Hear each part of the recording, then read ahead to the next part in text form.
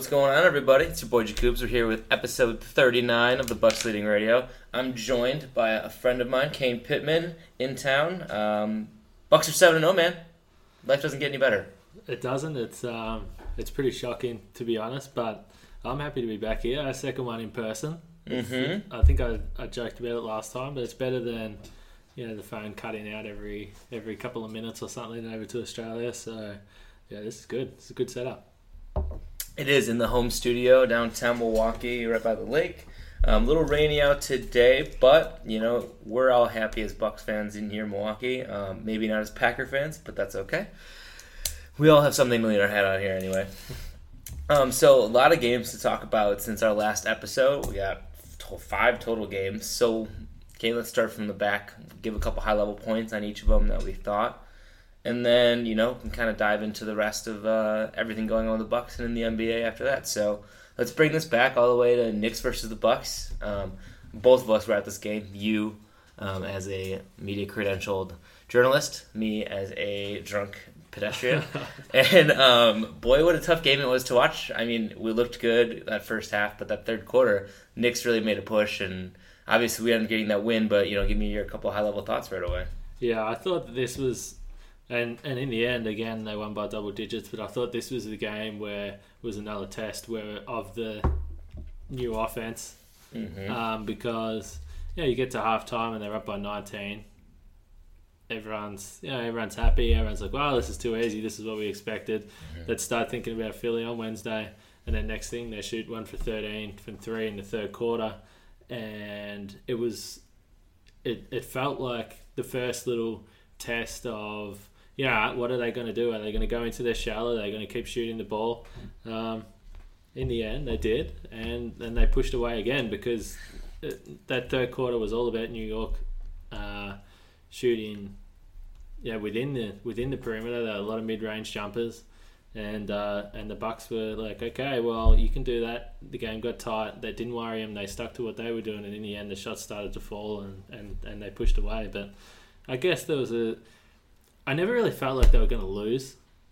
I was like, this is kind of getting close, but I don't feel like there was ever a point where I was really worried that they were going to lose the game. I guess I felt like they were getting good looks the whole time, and like they're eventually going to start dropping. So I've been from the start one of those guys that I'm like, if they miss 10 in a row, I don't really care as long as they're good looks, and I felt like they were. So I think it was a good test of the offense, and I think it came through, and it probably gave them a lot of confidence that they can miss some, go through rough patches, but in the end it's going to correct itself. I think that, so first couple things to touch on in your comments. I'm the complete opposite of the spectrum, where I thought we were going to lose that game. You're going to hear me probably talk about this a lot during this podcast, but I've been waiting, and I'm still waiting for our quote-unquote trap game of a team that you would expect to beat.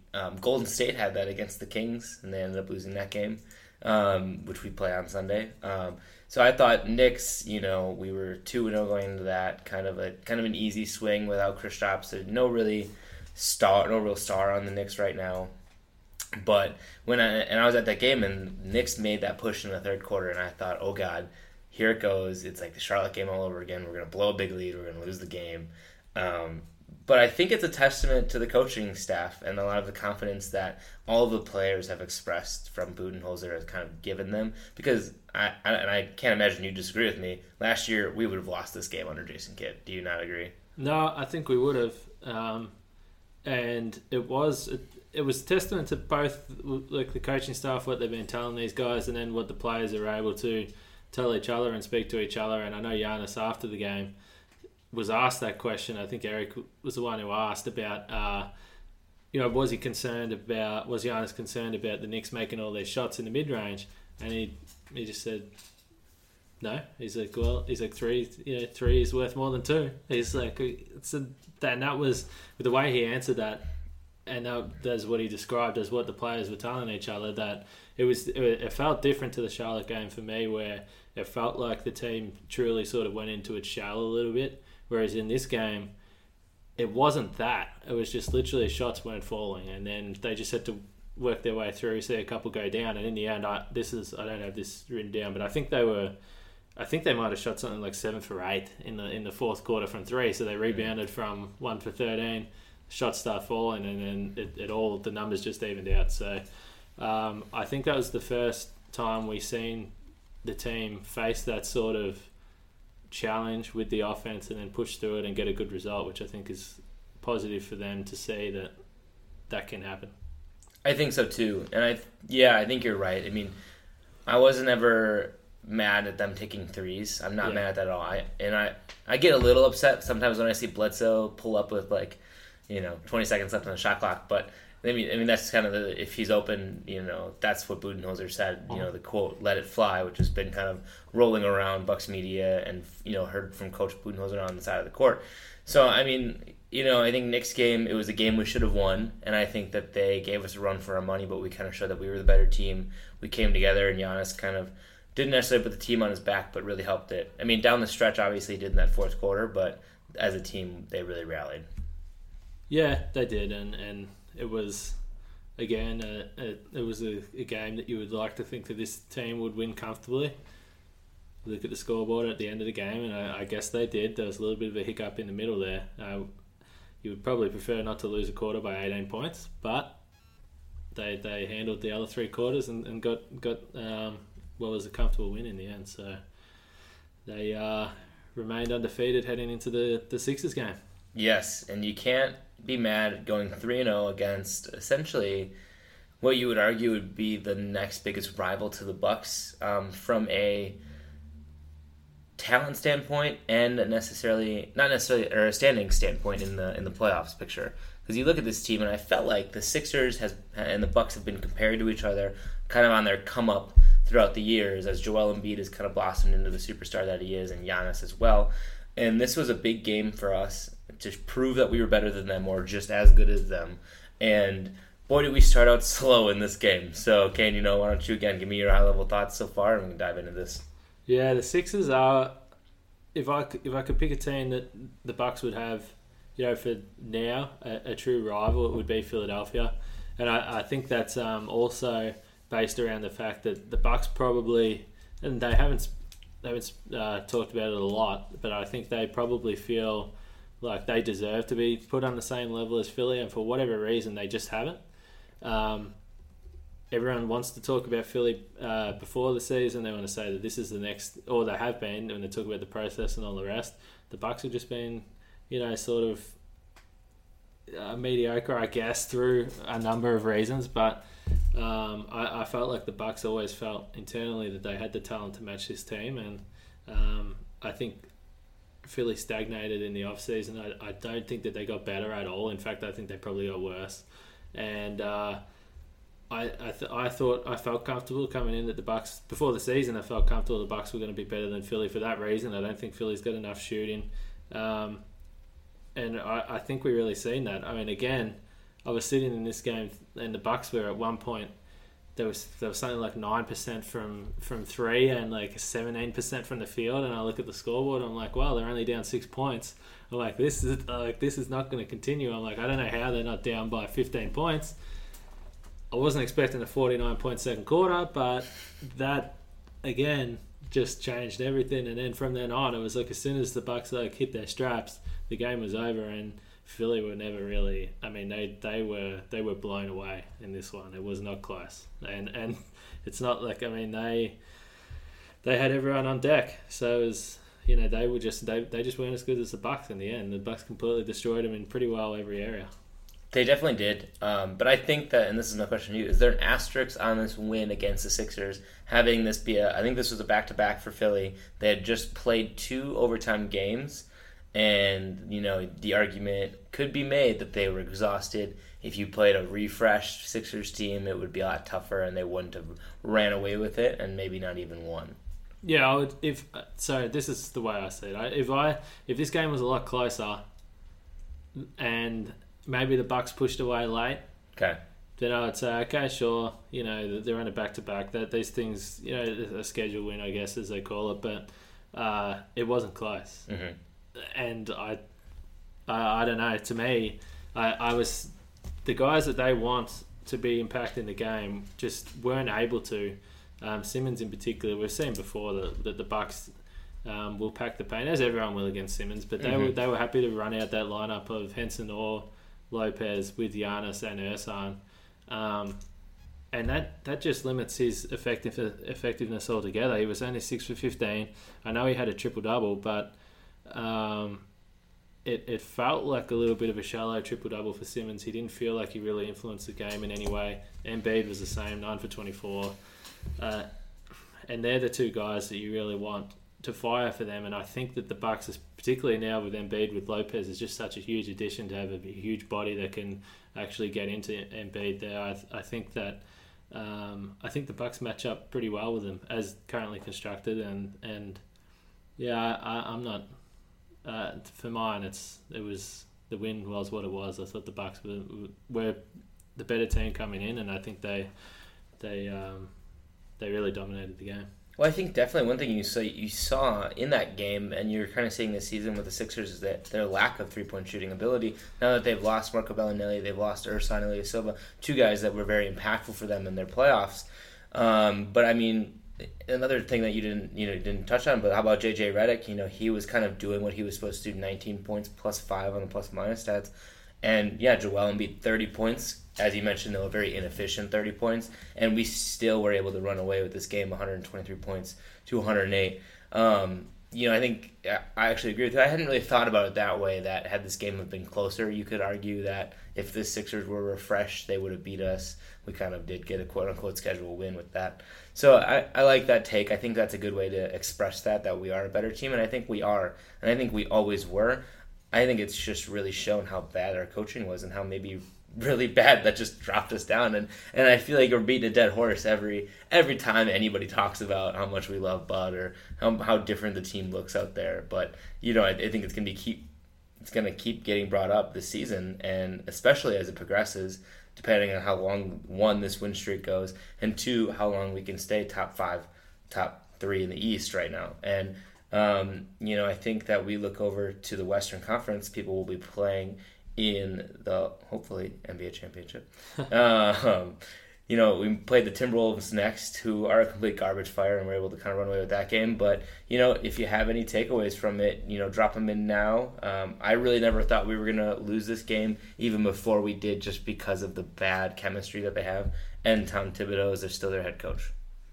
Yeah, I don't have a whole lot to add with this game. I guess we've seen a lot of guys get some minutes late that haven't played or hadn't played to that point. Mm-hmm.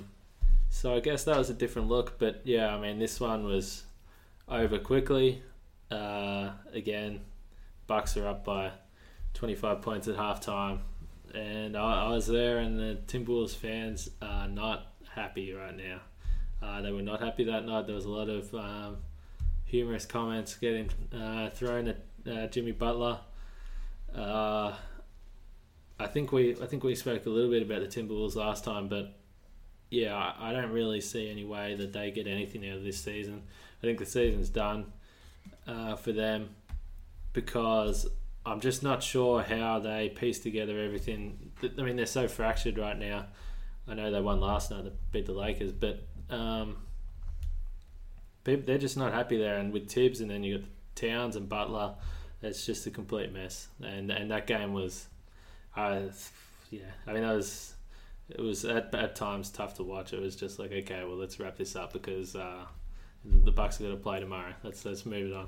Yeah, I mean, that's kind of how it was. I was kind of glad that it didn't go down to the wire, because we had a back-to-back. I mean, Giannis and Middleton played 23 and 25 minutes respectively, so you really kept their minutes down, which is good. Going back home and having a not necessarily walk-away game next night. Yeah, the Timberwolves, I agree. What are you doing? I don't understand why you just give Jimmy Butler up. You realize that he's not going to be there anymore. Are you really trying to get value out of him? Are you trying to keep him for some random playoff win? And to your point about the Lakers, you beat a kind of a bad Lakers team even with LeBron. I don't understand what if that means that much, but I'm not in the West, and I honestly don't care anymore. So but we kind of talked about, 30-point victory over the Timberwolves, held some minutes down for our starters and took us into that Magic game. at least a little more rested than it could have been. For sure. Magic game, though, a little drama. Our star player gets knocked in the head inadvertently, to Aaron Gordon's point. But that kind of affected last night's game against the Raptors. But, before we dive into that, let's go high level. 113-91 victory, but what do you think? Yeah, again, it was another game where, the Bucks just handled business again. It was a back-to-back, but, they got a lead early, they ran up a lead, and they held on to it. The only slight difference with this game was the three-point shooting was down. It did feel like they went, or seemed to make more of an effort to get into paint. It was kind of interesting to see because, for this version of the Bucks, they only have 30 three-point attempts is kind of crazy. They've been getting up at least 40. So that was sort of interesting. But again, Giannis was definitely the story out of this one. And probably more so after the game, what he had to say after the game, and then obviously we know what happened yesterday. He didn't play, but it was a kind of an interesting situation how it all panned out, because I guess for mine, I was just shocked that he even came back out on the court in the last quarter, regardless of if he was feeling well. Because they're up by 25 points. I didn't, for mine, I was like, well, there doesn't appear to be any advantage to putting him back on the court unless you were trying to prove that he was healthy so he could play against Toronto last night. That's maybe the only thing, because it didn't seem like a situation where you're going to get anything out of putting your star player back on when you're up by 25 for mine. Yeah, and that was kind of confusing too, and I think everybody was. But maybe you think he thought he was fine. His comments after the game are a little scary, but we weren't there at the moment. We weren't a part of his tests. But yeah, just even it's your. I don't even know if I have any more to add to that. But up 25, you're going to put your best player out there. Fear of making that injury worse, sitting in longer, and then even if you were to lose this game, okay, well, it's one game, you lose your star player for the rest of that game, and then obviously maybe the next one, which as we found out you did, but yeah, that was weird. And I was watching part of this game. It was Saturday night here in Milwaukee, a good Halloween weekend, so I wasn't catching all of it, but I was never worried that we were ever going to lose this game as soon as we got up, and I was watching it, and the Magic just aren't good. Our team is just by far more talented without Giannis on the court. And I just thought, okay, Bud's going to run away with this. You got to see a little bit more. Pat Connaughton got 19 minutes last game. Snell with 23. He's kind of getting more in the rotation these last few games, which has been interesting. Sterling Brown with 8. Maker got 6 minutes. So Delly, your boy, got 6 minutes. So those are kind of nice to see. Obviously garbage time minutes, but it's kind of good to see to get everybody out there. But yeah, 6-0 at this point, 4-0 at home. Bucks are feeling good. We go into the Raptors game. Come to find out, first they're sitting Kawhi, and then I found out after that. I think that's how it was released, right? They're sitting Kawhi, and then the report came out that Giannis was out due to concussion protocol. Yeah, so I don't know. I don't know whether Toronto knew that Giannis was not going to play when they decided they were going to rest him. I'm not sure the sequence of that. But I walked into shoot around yesterday, and the first thing I noticed, I always walk in and just see who's there, see if anyone notable is missing. The first thing I realised, Giannis isn't there. Yeah, for sure. So I was like, okay, well, this could mean something. Maybe it doesn't, but this is interesting. And we were just standing around, and then saw a tweet that Kawhi wasn't going to play. I'm like, okay, fair enough. And then it was probably about 5-10 minutes after that they handed out the release that Giannis wasn't going to play. So, I think anytime someone sort of has this type of concussion, whether the hit itself is scary, but when you had that sort of delayed symptom type thing, it's pretty scary, and I don't think that I don't think that's something that anyone really wants to mess with, particularly, regardless of what player it is. So, definitely, if he had anything going on, it was obviously the right move. And I guess in the end, in terms of the Bucks' results, it was probably, I guess, fortunate that Kawhi didn't play as well. But definitely, the concern will be, what's this going to mean for Giannis going forward? How long are these symptoms going to hang around? And I guess we wait and see. We've got a couple more days off, so you'd definitely like to see him back sooner rather than later. Yeah, that's for sure. And I think that was kind of the thought. So, I found out the same order, obviously just like everybody else did. I was at the gym, and I was even talking because I had gotten tickets from a friend of mine to go to the game, and I was pumped. I was like, sweet, 6-0 teams going in. Raptors easily top, 4 teams in the East. Obviously, they're the second best team in the East right now, just based on record. But you were looking at that, and you're kind of like, this is a potential, Eastern Conference matchup. Things of that nature. Kind of not necessarily calling it, but looking down the line at what this could be. And they say Kawhi's out, and I'm like, sweet.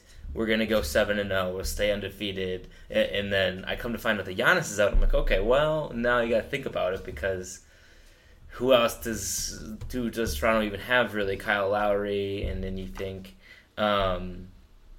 you think about, my mind obviously went straight. And I was like, oh, DeMar DeRozan. I was like, oh, wait, he's not on the team anymore, obviously. Duh. And then I was like, I couldn't even really tell you. And then I was like, Serge, yeah, that's fine. But going into this game, I was like, oh, we should win. But I was really curious on how this team was going to look without Giannis, what Coach Bud was going to do, who he was even going to start. Obviously, Ersan Ilyasova getting the call, who is just he hasn't. It's not like he hasn't started before. He knows what he's doing. He's been under Coach Bud before, and he knows what's going on. So overall, going into this game, I wasn't worried. But watching the game, you could really tell there was something missing without Giannis there.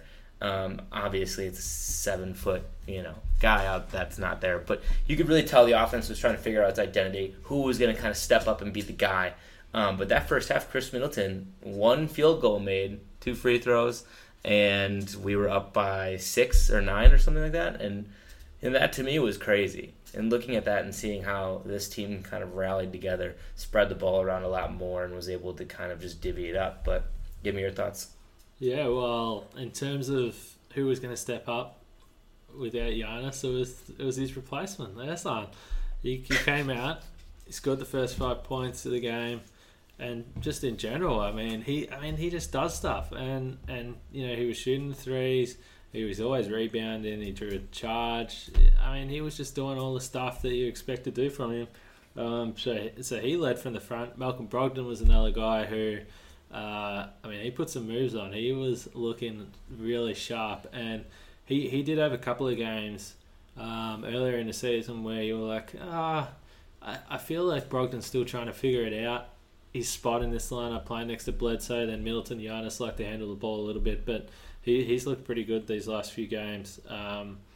So he was another guy, but yeah, I think I texted you, actually. You asked me if I wanted to have a chat today, and I said I think that the Bucks are going to be fine because, I think they're sneakily deep now, and I don't think that's something we've been able to say before, but I think they're deep because I think the system makes them deep. So when I say that, they twice they went with a lineup of, and we were like, when I first saw the lineup, I was like, this is interesting. It was Henson, Thon, Tony Snell, DiVincenzo, and Brogdon. I think you tweeted about it too. I think I saw that. I think I tweeted about it multiple times because I just couldn't believe what I was watching. I'm like, this is incredible. Yeah. So my first thought when I seen that lineup, I was like, okay, I'm interested to see what happens. But I also thought to myself, how would this lineup have gone last year under Jason Kidd? And it would have been an absolute train wreck. So the reason that this group still managed to, not only just keep their head above water, they went on runs both times. This group went on a run, which is ridiculous. But they're able to do that because this is like the ultimate like test of the system, and it proves that they can put these guys in, and even the guys that haven't been playing a lot, they know the system, they know where they're supposed to be, and just by working the ball around and being in the right spots, spacing the floor, they're going to find good looks. And they were up against largely what was the Raptors' second unit, and they tore them apart. I think the second unit points was 48-32 off the top of my head, but it was. I mean, it was hard not to watch that. And I was just shaking my head because I'm like, these guys, like, it doesn't matter anymore. Like, everyone knows what they're doing. Everyone's bought into what they're doing. Everyone's getting shots. Yeah. It's not like no one is missing out. So I know they had 7 guys. They had 7 guys? 7 guys in double digits. But if you look at the starters, so this is the field goal attempts they had. Ersan had 12, Middleton 11, Bledsoe 12, Brogdon 11, Lopez 10. It's like, everyone's getting theirs. It doesn't matter. So they know they're fine with moving the ball. They're fine with being unselfish at times because they know that they're going to get their looks. So everyone is just. I mean, it's incredible to watch, and it's probably we probably all get more excited about just because we haven't watched a system at all for 4 years, and so we're probably just like in complete shock. But I tweeted something this morning about the fact that. About what I just spoke about, and I said that it was Spurs-like, and I know that that's like a pretty serious comment, but I mean that in the way that what I'm saying, that you can put any of these guys in from 1 through to 14. We know DJ hasn't played yet, but 1 through to 14, and every single one of these guys has looked good and looked better than probably what you would have thought playing in that system, particularly the bench guys. So the way that they can just like mix and match their lineups and still survive it's Spurs-like. The system is rock solid right now. It is, and I think you hit on all the points with it. It's everybody's bought in.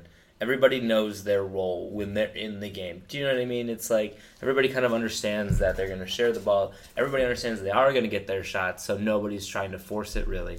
Bledsoe does drive, but he drives on good matchups, and when there's a lane, it's not like he's trying to force the ball, which is something that we didn't see last year. We kind of saw a ball hog Bledsoe, a basket vision Bledsoe. Now he is looking to spread it out a little bit more. Does he sometimes take some bad shots? Yeah, but yes.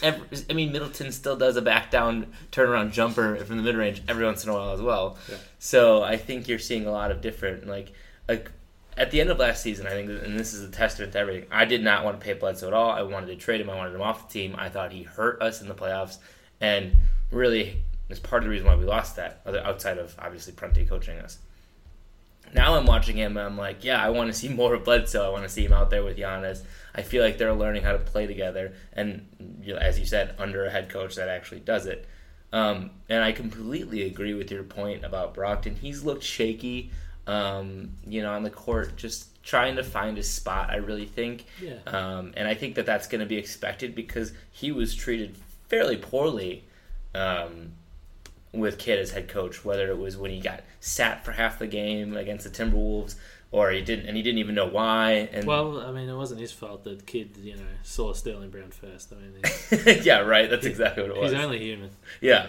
So I think like you're seeing him finally getting steady minutes in a steady rotation, playing with the same guys, and really kind of figuring out. And last night I thought there was a bit of determination to kind of prove his worth here last night. Watching him out there, he was playing with a different kind of style of like trying to drive to the hole or trying to make shots happen and trying to make other people better, which I don't think he felt comfortable doing within his first year and 2 years here. So overall, I think it's good. One thing that I think that I kind of tweeted out, and I think that this was during the Magic game, but one thing I want to see is Giannis attempting more three-pointers, and I wanted to get your thoughts on this because I feel like people still sag off of him so much because he hasn't proven he's got a steady three-pointer, and I feel like there's sometimes top of the key, straight onto the basket, easiest three-pointer to make in the game. Why not just pull up for it twice a game, 3 times a game? You're not seeing a consistent 2 to 3 attempts a game. I mean, I think John Henson's got more attempts right now than Giannis does, and I feel like that could really help elevate his game and prove it out a little bit more. But I don't know. What do you think about that? Yeah, he's probably still one of the only guys on the roster that you really see hesitate about shooting that. And I think that's you ask him and he's not. I mean, he's willing to shoot the ball. I don't think it's him. Hesitating so much about shooting. And I think that he's just so dominant everywhere else that he knows that he can get a dunk or he can get a layup or he can set someone else up for a three. But it hasn't been. I just got the numbers up when you started talking about that. So he's attempting 2.7 a game, which would be a career high. But he did attempt 7 in that one game, also, which is obviously going to bump that up a little bit. But he's only made 1, so he's 1 for 16 on the year. Not great. Not great. Not what you're looking for. Yeah, not great. But I think the big thing with him is that he doesn't sort of, which I don't think he will, but doesn't lose confidence in the ability to shoot that, because I'm trying to think. I could have swore that he hit more than 1, because the one I remember which was against the Knicks, was the corner 3.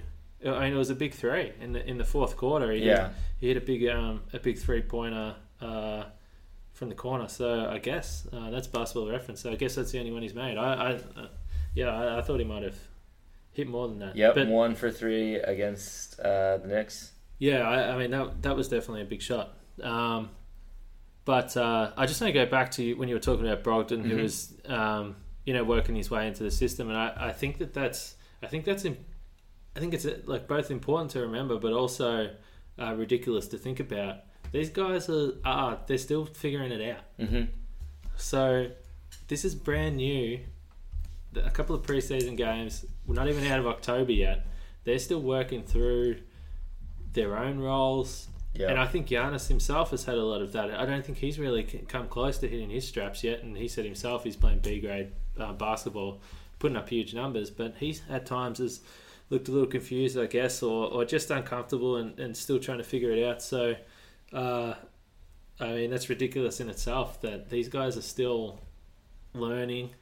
They're still working through it. Yep. And other than the Charlotte game, they've destroyed 6 teams in a row. They're 7-0, the only undefeated team, while they're still making adjustments. I mean, yep. I did think, I looked at the schedule before the season started, and I thought, well, this is going to be tough to start the season in a new system, new coach. They're going to be still trying to iron out some kinks. It hasn't been the case. No one's got close to them. So, and I mean, in itself, that's ridiculous. Because, what happens when this team... I mean, they've scored 60 points in every half. Last night, no Giannis. Middleton only scores 14. Lopez doesn't even get in double digits. Mm-hmm. So you get 23 points total out of your top 3 scorers, and you still score 124 points. It's like, what happens when these guys... I don't know. What's going to happen when these guys figure it out? I have no idea, and that's what I just wrote that down, actually, so I didn't forget to bring it up. 124 points without Giannis. I tweeted that out. It was amazing. And my friend and I, who were at the game, we were like, okay, how did we get to 124? We're like, okay, we looked at who was on the court, and we're like, okay, well, Chris has 10, or San's at 19, and we were trying to piece it all together, but it just was spread around so much. And you're right, in a system that they're not even fully implemented yet. They've got the base, I think, of it really, and they're trying to build on top of that. And to your point about these first 7 games, you've seen different lineups out there almost every night, whether due to injury or just because I think Bud's trying different things out, seeing who really matches up or plays well against with each other. But it's been crazy to me. I mean, it's even crazy to me seeing Dante DiVincenzo play 23 minutes a game, plus 7 on the court, 12 points last night, 4 for 9. He's kind of getting comfortable. He's actually draining some 3-pointers, which we didn't see in the preseason. And I know we touched on him in our last podcast a little bit about how he's been getting minutes, but that was a smaller sample size. We got 7 games in now. That's crazy to me how we actually got a good draft pick. But if Jason Kidd was coaching, he probably wouldn't even see the court. Yeah, I think that's the big thing. And Budenholzer is known for developing young players. And I think the same with... So that's the thing right now. I think DiVincenzo's done some really good things. I think also he's done some things that you would expect from a rookie. Mm-hmm. Totally. He's pretty and he's pretty wild out there. Like, he is like. You'll just be sitting there and you'll just see this like figure go flying through the air, and he might like completely miss the rebound or something like that, and you're just like, what the hell what is that guy doing? Like, and that happens at least a couple of times a game, but he's doing enough good things that he's going to keep playing, and now he's starting to get reward for that in the last couple of games, and scored double digits now. The last 2 games, so 15 and then 12 last night. So it's good to see him start to get some reward for that. And I do think at some point he is going to throw down a massive alley-oop. Like that guy, he's gonna get up. He can. His vertical is crazy. Watching him jump for boards, I'm just like, that dude's so tiny. How is he getting up there? Yeah, he's entertaining to watch, and he's getting up just under 4 threes a game. And like you said, he's starting to knock them down now. He's up to just a touch under 30%. So I think, for most guys like that, I mean, if he's shooting 4 a game, if he can get that up to the mid to high 30s, then if he does all the other little things, then that's all you're going to ask for from him. Well, especially for a rookie, and it hasn't looked to me like we are asking too much of him at all. It looks like he's taken everything in stride, and he's doing everything that Bud wants him to do, whether it is from just a systematic standpoint of being in the right place at the right time, but he's also producing, which is great, and seeing him on the defensive end not always get taken advantage of, or not always look like a rookie is maybe a better way to say it, is it's good to see, and it makes us hopeful. It makes me hopeful anyway that he's going to really turn it into, at the very least, a solid role player, and has definitely a higher ceiling of being a high production guy and potentially in a starting lineup somewhere. Question for you though, Kane. I know in the last episode I made the joke of if Henson can do it, anybody can do it, but I think that we're seeing the best play out of John Henson from an all-around basketball standpoint that we've ever seen in his tenure with the Bucks. And do you think that's just because it's Coach Bud? Do you think it's because Giannis has really just broken it open for him, and all he has to do is focus on rim protection and rebounding? But give me your thought on that. This is something I've been kind of tossing around in the brain the past couple games. Well, what I like about it is that Henson's he's not doing anything. He's staying well within his capabilities. And you might say, well, he's shooting threes, but I mean, this guy, if you've watched him for years, like in the warm-ups or at practice, and he can hit an open three. I mean, these guys can hit open threes, and that's all he's doing. I don't necessarily think the Bucks have been great with Henson on the floor, particularly in comparison with Lopez or if they run sort of an Ersan Giannis lineup. I think they're obviously the two ideal lineups. But for Henson, you're right. I mean, if he's going to just block shots on one end and take what comes to him in the other, we saw last night. I don't know where that putback dunk came from. That was crazy. I don't know. I mean, I haven't really seen that from him. So. Again, and also another thing that's probably going to be important is he's been a guy in the past that as the season's gone on, he's struggled with load and the minutes, and he has these sort of back issues and that sort of stuff that start to flare up.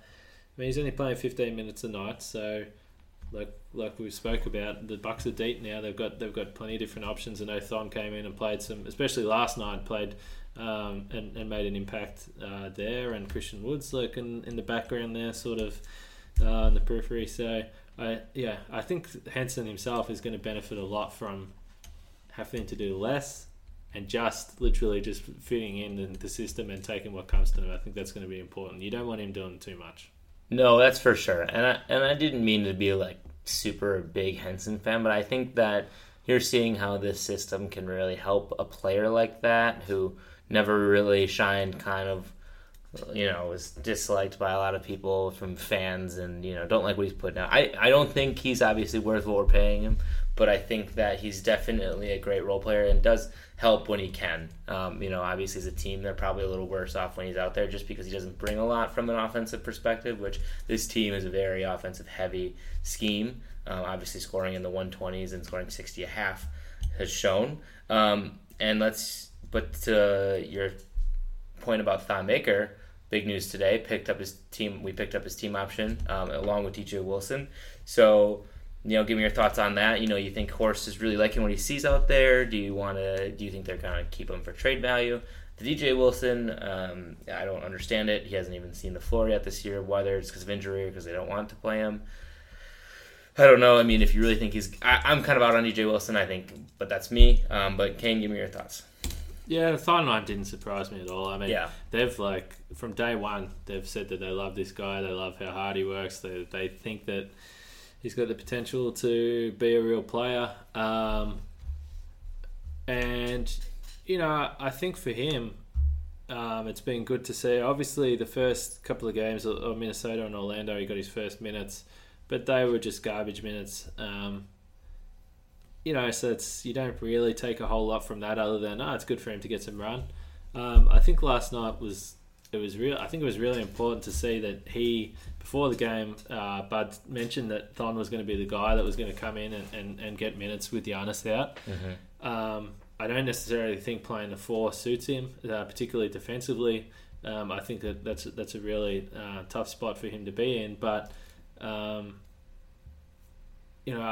a bit of a sketchy start, a few fumbles, which we know he can be prone to, and a big thing that he needs to cut out. He came back in the second quarter. He was really good. Hit a 3. He made a couple of nice cuts for some dunks there. He got to the foul line.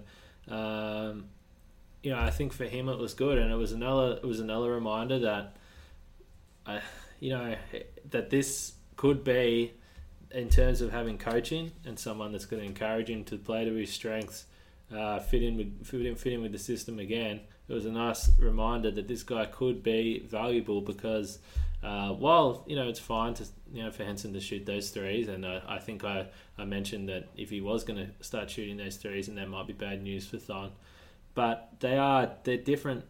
Would I feel comfortable with Thon shooting the 3 over Henson? Yeah, yes, I would. Yeah. It's more natural. It's what he's done from playing junior basketball and all the rest. He can also provide the rim protection. So I wasn't at all surprised that they picked up his option. Probably the big thing is it's just going to be interesting to see when Giannis does come back if Thon can stay in the rotation. I'm not sure how that works out, and I'm not sure what their plans are long term with Henson and Thon. I feel like them two are probably going to be in a bit of a battle there for that spot, because once you put Giannis's 30+ minutes back in, it makes things difficult. But yep. I thought, given the situation, I don't think they could have asked much more. No, definitely. And I think that, 1.7 rebounds, for a guy who's quoted as being the worst 7-foot rebounder in the NBA, to watch him get out there confidently, box out, to confidently get down there and bang with the big men, get those boards. A couple of them were open and came right to him, but overall I just felt like he was good. He was in the right position at the right time. And, that wasn't something that we had seen a lot from Thon. I am, quoted as being one of the big Thon haters. So I'm still not on board. I think that this is better than what we've seen from him. It wasn't playoff Thon for sure, but, I think it was good. And to your point, it's nice to see that you can kind of rely on him a little bit, and I wasn't as worried when he was on the court as I had been in previous years under Kidd.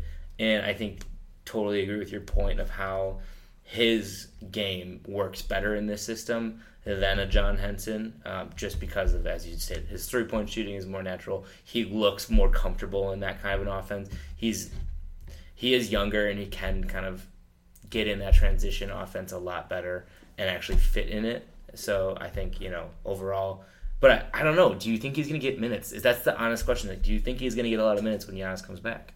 Well, I mean, no, not initially, because I don't think Henson. I think Henson's done enough to probably stay in the rotation, but I do think that again, if Thon, and this might be something that never happens, but in terms of the hands and the just being a little bit wild at times, it's if you can just limit those issues, because. There's a couple times there, and then one time he did get a rebound and he just fired the ball so hard at, I think it was Brogdon or something. Yeah. Seriously, then he took his head off. He passed it from me to your way, and I'm just little stuff like that. I think he just he's so overexcited, he's just out of control at times. But he mentioned to me after the Orlando game that, because I asked him, I said, how do you feel about just playing like the final 10 minutes of the game? Is that hard to do? And he goes, yeah, I've never been someone that is able to just come in the game once and pick up the speed of the game and play well. He goes, I need to like sit down. He goes, whether it's a timeout, whether it's the end of a quarter. He goes, I always feel better the second time. Once I get the second chance to come in, I'm like, okay, I'm settled down. I got a feel for it. And he told me when he was playing high school, he used to check himself out after a minute just so he could sit down. And I don't know, it's a unique type thing. But he said that to me after the Orlando game, and then this game last night, his first stint was a little, sketchy, and then he comes back the second time and plays really well. So I don't know. I mean, he called it. That's what he said. He goes, I just need to be able to sit down, think about the game, pick up the pace of the game a little bit better, relax, come back in, and I feel better. And I guess that's what happened. I mean, it is important to be self-aware for sure, and I can totally see that. I can totally understand why that would make sense. You get out there, maybe you're a little nervous, maybe the kind of adrenaline's pumping, and you're like, you do a couple things, you sit there, and you're like, okay, I got this, I know what I'm doing now. Let's just get out here, let's run this thing. I totally get that, and I'm interested to see how Bud's lineups kind of go, and I mean, how much is he going to dip onto the end of that bench, whether you're looking at guys like Sterling Brown. Pat Connaughton's gotten some more minutes recently, but hadn't early in the season. Christian Wood, as you had mentioned earlier in the episode. I think that'll be very interesting to see as we go into this, into the rest of the season. Let's talk about Thursday's game because it's a big one. Fully healthy Boston in Boston against hopefully a fully healthy Milwaukee Bucks. This could be arguably the biggest game of this half of the season. This is the by far number one seed, I think, as everybody would call it in the Eastern Conference, regardless of where the standings are right now. What do you think going into this game? Any big points you want to make on this? It's exciting. It's another big one. I feel like the way the season has started, it's just been like, in terms of what the teams think that are going to be the contenders, it's just been one after the other after the other, and the Bucks have just handled every single one of them and hardly broken a sweat. So this one's on the road though, which does change things. So the Bucks have had a heavy home schedule to start the season. They've only been on the road twice in the first 7. So again, I know they have this one, but just projecting ahead again, and they go out west next week. So things like they don't get any easier for the Bucks. So I think that's probably makes the 7-0 start even more important, considering that it's going to lighten up eventually, but to get all these wins in the bank is big. But this on TNT, it's like last time they were there, it was Game 7. I believe that was also on TNT. So yeah, look, they're going to have some motivation there. Obviously Hayward and Kyrie will be playing, but the Celtics, they haven't been great. Look, they're working through. They're working through some stuff, and particularly offensively, they haven't quite ironed out the some of the issues with their offense, which again isn't all that surprising. I thought looking into the season, I'm like, they've just got so many different guys that can get stuff done on their own that you can't always just throw these guys together and think, well, we've got the talent, the individual talent, that's going to work. So luckily for them, they got Brad Stevens, who is a magician, and he'll figure it out. So I'm certainly not concerned. I mean, they're still 4-2, so I'm definitely not concerned about their start. I feel like it's eventually going to click for them, in one particular game, and then they'll probably be like, they'll be okay from there. And maybe that happens this Thursday night. I don't know, but there's some good matchups out there. Like if you think Giannis again is well, it's going to be interesting to see who they throw at Giannis. We know last year that Giannis had some monster performances in the playoffs, and then he had that really quiet game 5 where they put Ojale on him, and that's going to be interesting to see how early they go to do that, because I mean he's just a monster frame, and that of course that is if Giannis plays, but I mean they were a bit premature with the Giannis stopper stuff, but he's certainly someone that can probably at least physically be able to give Giannis something to think about. And then Middleton and Malby Hayward, or Middleton and Tatum, like give me that matchup all day long. Then Bledsoe, at some point he's going to be playing on Rozier, right? Yeah, that's true. At some time that's it's going to happen. Yeah, that's for sure going to happen. And if there was ever a guy that had motivation to redeem himself, then it's going to be Bledsoe. So I'm really curious to see how he responds going back to Boston. There's just a lot. There's a lot of stories. I'm excited. Regardless of the result or whatever, I'm just excited to see how they go back in there and how motivated they are to beat this team. Which I feel like this group holds on to grudges. So I think they'll definitely be talking about it. Well, they even talked about the playoff series against Toronto 2 years ago, last night. So I think that's totally true. They hold on to grudges. My biggest fear is that Bledsoe, to your point about Terry Rozier, is going to go in, try to play hero ball almost a little bit, and maybe break the offensive scheme a little bit. I hope that they can kind of rein that in and they can kind of emotionally check themselves. We got a 2-day break, which I love. I was really happy seeing that going into this game, knowing the importance of it, regardless of what our record was heading into it. I knew what this game meant because as Bucks fans, we know what this team can do, and now we've shown it kind of to the world. And going into this game is even more important. Celtics have Detroit tonight at home, so that'll be interesting to see how that goes. Detroit is also like 6-1 right now, or they've only lost one game, and that was Saturday to the Celtics. So that's been interesting to see how that progresses, if they can hold that or not. But I think every point that you made is completely valid. But the Celtics are just so well coached. They have guys that can at any point go off for a big run that it's just scary to think about. But now you're kind of starting to see that a little bit with some of the Bucks players, whether it's Lopez hitting that 5 3-pointer streak in that game against the Sixers, Middleton going out there and just getting hot, and Ersan just making moves everywhere on the floor. There's a lot of guys out here that can make this really interesting, and we haven't seen a game of this importance yet this season. So Thursday night, obviously we're going to go 82-0, so we're going to win Thursday.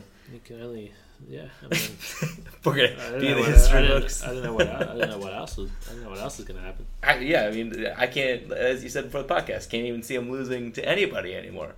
And then I don't want to cut off anything else you have to say about the Celtics, but you alluded to this earlier. We go on a big West Coast spin here. Oops, I'm looking at the Boston Celtics schedule. Let me pull up the Bucks again. But we go at Portland, at Golden State, at the Clippers, and then at the Nuggets. All of those games are going to be tough games. LA matches up really well with us because DeAndre Jordan is just a monster down low. Golden State is our 10th game, and if we are 9-0 at that point, they're going to have a grudge of their own because we ended their winning streak. Denver is sneaky good this year. Jokic is just a monster in the paint. So and outside of it even. So this stretch I think is really going to prove what the Bucks have this year and super early in the season. And I think to your point of us getting these 7 wins is so big that it's going to kind of set a tone for the rest of the season, I think. Yeah, the NBA season, man. You don't get much of a break. It's like they get a couple of days here, a couple of days either side of the Celtics, so it's like a quiet week. Mm-hmm. Then they're right back into it. Sunday afternoon at home against the Kings, and then they go on that 4-game trip. So it's another 5 games in, 8 days? 5 games in 8 days, so with the travel. So, yeah, that's, they're not getting, a lot of time to get settled early in the season, and they're playing the good teams. So, I guess it feels like, or it felt like the whole time, it's just like one hurdle after the other, and they keep doing it. So, it'll be fun for this thing to keep going for a little while longer. But Thursday's going to be it's going to be a big one. It's going to be a lot of fun. So let's wrap up this podcast. Let's get your final thoughts here on anything you want to talk about, what you've seen so far in these first 7 games, or what we got up ahead. No, I don't have a lot more to add. Then the big thing would be Giannis.